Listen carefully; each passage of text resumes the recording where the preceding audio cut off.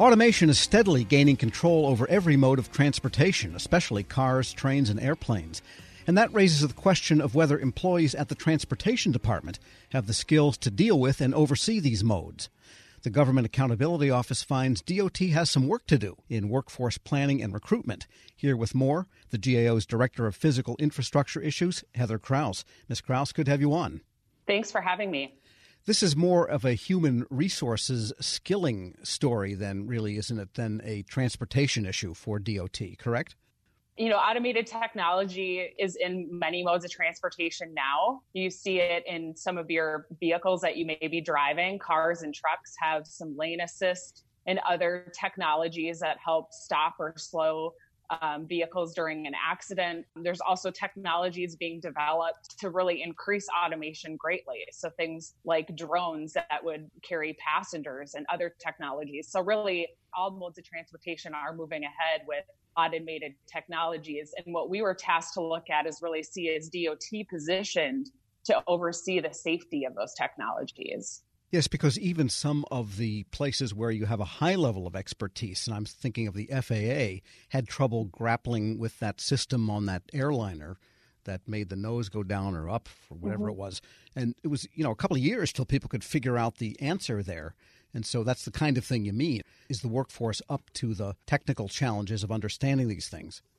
Yeah, what we had looked at is the extent to which DOT has identified the skills that its workforce needs to respond to automated technologies, as well as assessed the skill gaps that may exist between what their workforce has and what they might need. And then another component of our work was looking at the strategies that they're taking to address some of those skill gaps. In the area of looking at identifying and assessing skills and skill gaps, we found that they are taking some steps to do that, but that they haven't fully assessed whether their workforce has those key skills. We talked to some stakeholders and others to find out, what do they see as the key skills that DOT should have in overseeing automated technologies? And they highlighted four main areas, one being regulatory expertise. DOT's workforce is going to need to look at its regulations and determine what needs to be modified, amended, or possibly new regulations in order to address automated technologies in transportation. And then technical skills in the areas of engineering, cybersecurity, and data analytics are really key for DOT. Yes, in fact, one of those areas, engineering, you mentioned mechanical systems are increasingly being replaced with electronic and computerized systems. That's true of trains, where they just finished the automatic train control system on thousands and thousands of miles of tracks mandated many years ago by Congress. That project is over the line now, but you've got to have people that understand how it works to maintain it, make sure the railroads maintain it, and so on. Yeah, that's an example. And also there's work underway to look at fully automated trains. So it would be taking automation and expanding it out. So as these companies and the industries evolve, it is important that DOT has the workforce to be able to respond. Well, I'll let somebody else be the first passenger on a fully automated train and see how that goes for a few years before boarding one myself. And then, of course, cybersecurity and data analysis always go with automated systems.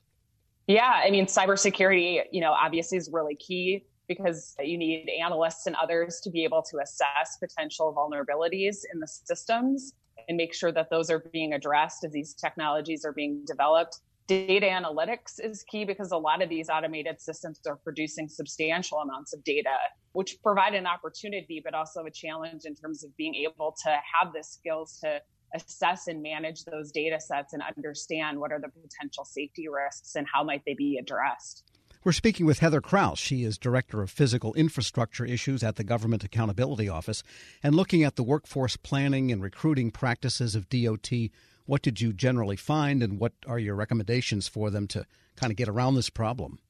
What we found is in the areas of identifying and assessing skills and skill gaps, we found that they are taking some steps, but they haven't fully assessed whether their workforce has the skills that they need. So, for example, we found they're assessing their workforce skills through a survey that they conduct every 3 to 4 years and really determining whether the workforce has the skills or where there might be gaps that need to be filled in.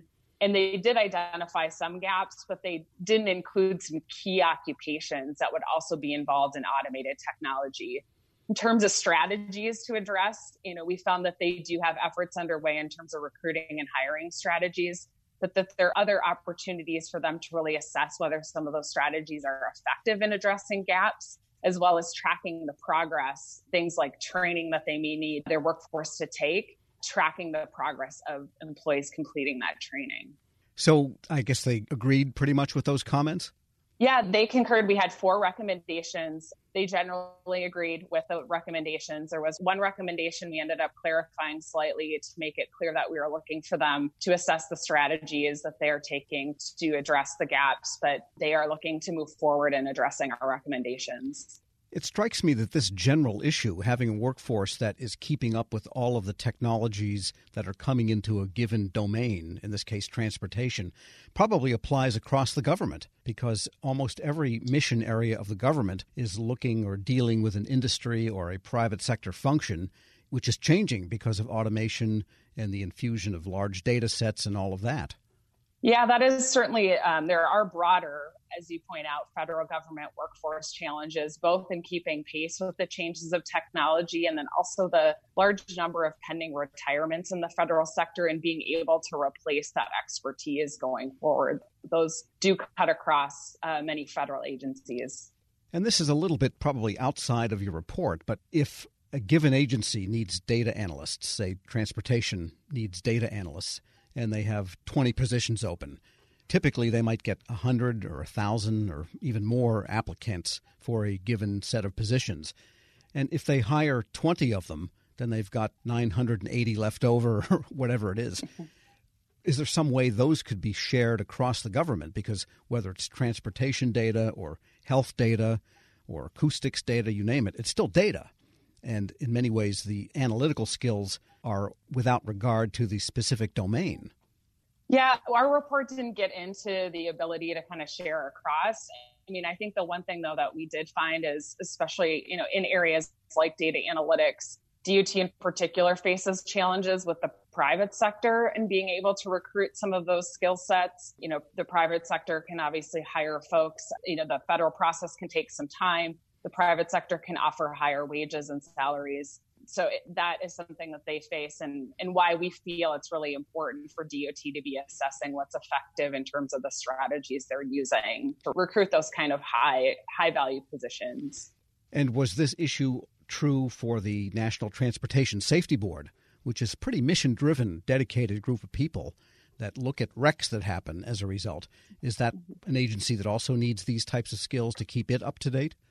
NTSB, they as well, that is something that those are the types of skills that they need to help support safety. That wasn't part of our review to dive in and see where they're at in terms of the status of their efforts, but certainly they would need the skills as well to oversee these and inform the reviews and audits they're doing of accidents and incidents.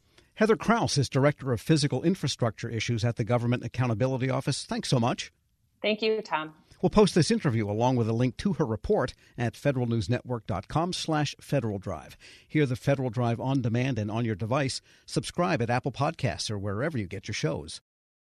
Grab a 30-day free trial of Live by Live Plus, and you'll get unlimited skips, commercial-free music, and all of the podcasts and live streaming events you can handle. Visit livexlive.com/podcast1 to learn more and start your free trial.